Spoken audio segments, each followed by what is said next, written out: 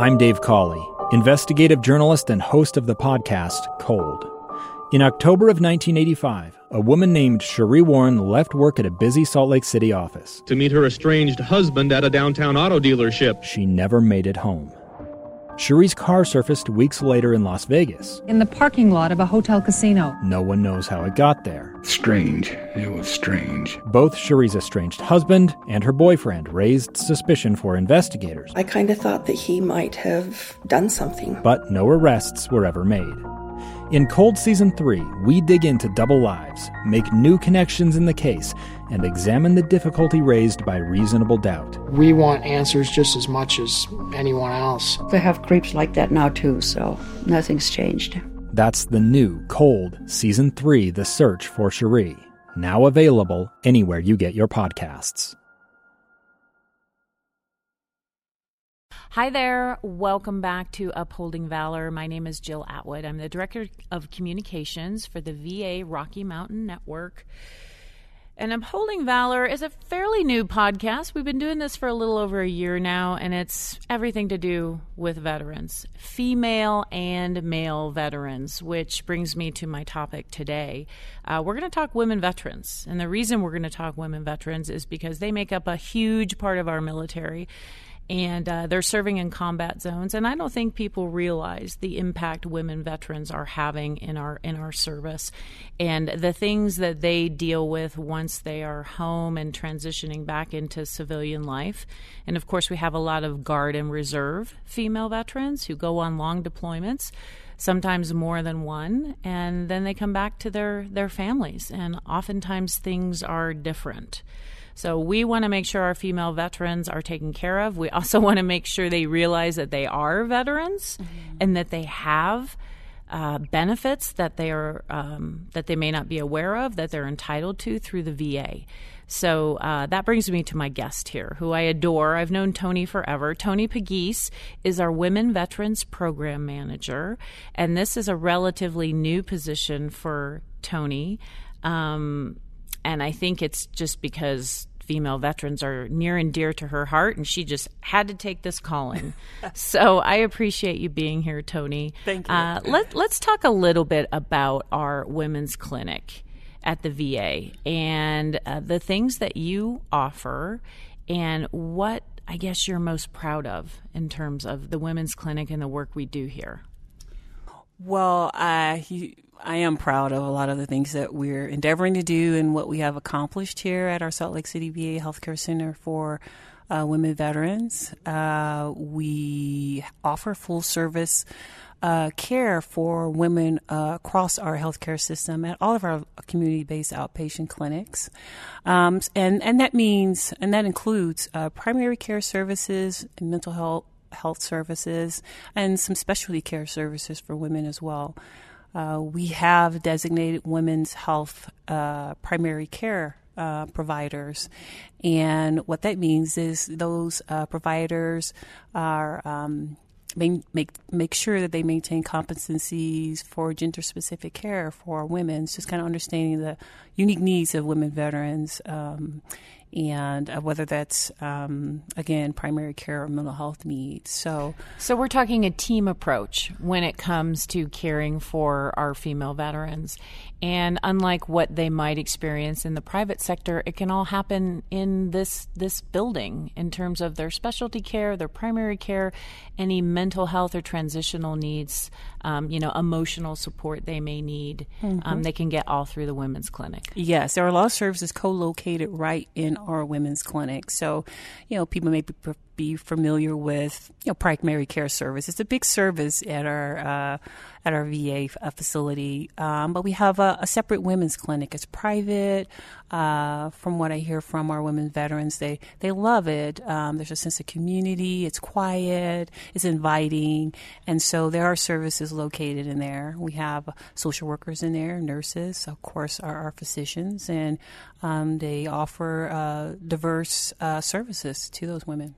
And a woman can have a female provider. Yes. So all women that are enrolled in healthcare at the VA, they must be assigned a designated women's primary care provider. Of course, they have a choice. They may choose otherwise, but that's what we first endeavor to do, is to assign them to a female provider that's designated for women's health service.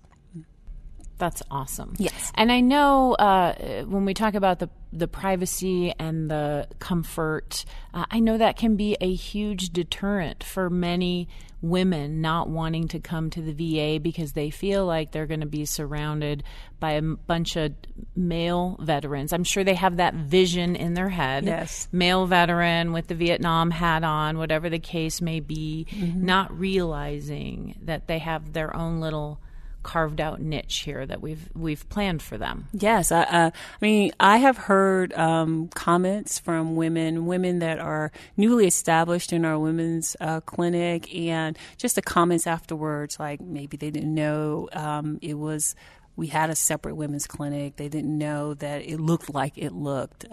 They were just taken aback by the warm welcome that they received from the staff from the moment of checking in and then establishing a relationship with a provider there. So it was designed that way to kind of make the women veterans feel that way, and also not only to get them through the door, but to have them continue to come back to see us.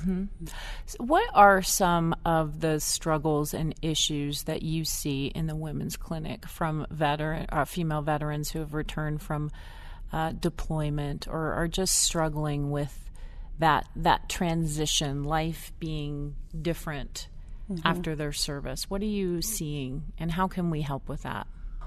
Well, one thing that I think veterans, and also women veterans in particular, there's just a sense of tribe that's lost, and a sense of community. So, if you are, let me just step back for a moment. Women veterans typically enter VA healthcare at a far later than male veterans, almost about 3 years later. Why do you think that is? I just think there's so many factors associated with that. I mean, women are, as you mentioned earlier in your intro, today's generation of women veterans are the most diverse, the most educated, and so there's just a lot of things they're doing it all. They're doing it all, and so we receive them into our services much later. Myself, as a woman veteran, I came into VA services way later than. Much later. Me too. Yeah, and it is usually like there's a mental health issue they're wanting to address now, or some other healthcare issue. So I do think that some of that is women wanting to having some concern about connection, or maybe seeking something that they've lost in the connections and relationships they had in the military. Right. And they don't realize if they just take that first step, they can have a lot of that back. Yes, absolutely. And we hear comments from women. So once women get into the clinic, feel comfortable, they relax, and they open up and say, what else do you have to offer me?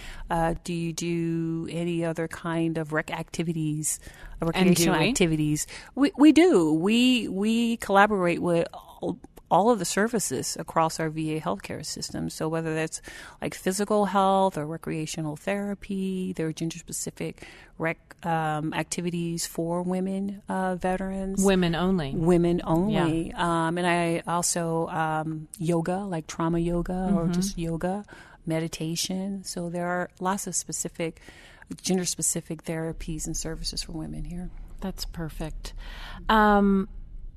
Talk to me a little bit about, you mentioned before that it's in all of our community clinics. So where are our clinics? And so if someone is rural and listening in the Roosevelt area or the St. George area, they can get these services there as well. Yes. So on our Salt Lake City VA website, if you go on there, you can find out where our community-based outpatient clinics are located. saltlakecity.va.gov. Yes. And you can call if you find a location nearest to you. Call that location. Location should be asking you: are you already established, or you're looking to establish care, and can provide you some information on how to enroll in services.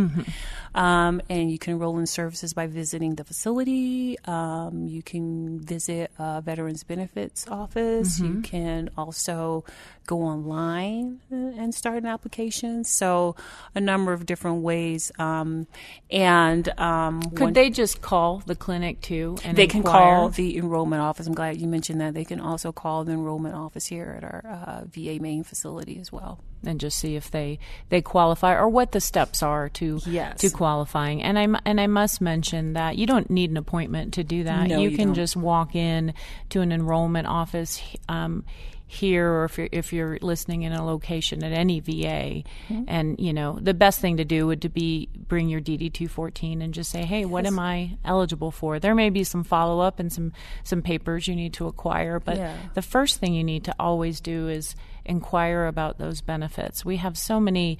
misperceptions out there that you don't qualify, or that other veterans need the services more, so I'm not going to take those services away from veterans. But that's really not the way VA operates. We're only as strong as the veterans who utilize our services. So you definitely have to reach out and ask those questions. Yeah. Okay, so before we wind down, let's talk about the different services that the clinic offers. I mean, we've talked about primary care, mental health, but we haven't been specific in terms of our OBGYN care. What types of things can women count on from the women's clinic? Well, there's basic care that women can receive there. Definitely a gynecological care, obstetric care. We do offer some mental health services, so counseling. And don't a lot of women come back with skeletal issues, pains from carrying heavy packs and wearing those boots, and yes, issues like that? That is one of the biggest issues we see in women veterans is musculoskeletal issues. Okay. And of course, the depression, mental health issues. Right. And we have a lot of women, like 1 in 5 women veterans screen yes for military sexual trauma. Yeah, that is a big one. I'm glad you brought that up. Yes, and so those are bigger issues, the biggest issues we see in our women veteran population. As far as services in our clinic, we have providers in clinic that also do women's pain management, musculoskeletal services offered. In fact, we kind of lead the way in that area. We're doing some really cool things in terms of pain management and getting folks off the opioids, or at least decreasing them significantly. Yes. And I'd like to say, I think there's not really anything that we couldn't help you with in the women's clinic. I mean, once you are established there and you have your own primary care provider, there's a designated that women's health provider can provide you with either services in clinic or certainly coordinate to get you the services that you need. It's kind of the center point, the navigation point. So once you're in, you can get whatever service you might need just by having an open and honest conversation with your provider, and which we encourage you to always do. Okay. Can we throw out the women's clinic phone number in case people just want to call and ask a few questions? Sure. So our main facility number, 801-582-1565, and the women's clinic can be reached at extension 2685 or 2688, and you should be able to reach a live person once you call that number. Right, and then saltlakecity.va.gov is the website. Tony, thank you so much for joining us on Upholding Valor. I think we're biased because we're women veterans, so I'll talk about women veterans all day long. Yeah. But I think it's such a huge topic because women do feel like they have to take it all on themselves and do it alone and juggle so much, and we're here. Yeah, we are. Just reach out, and please don't feel intimidated, and just feel free to ask us anything you may need help with. Thanks for what you do, Toni. Well, thank you. Appreciate it. We'll see you next time. Thanks.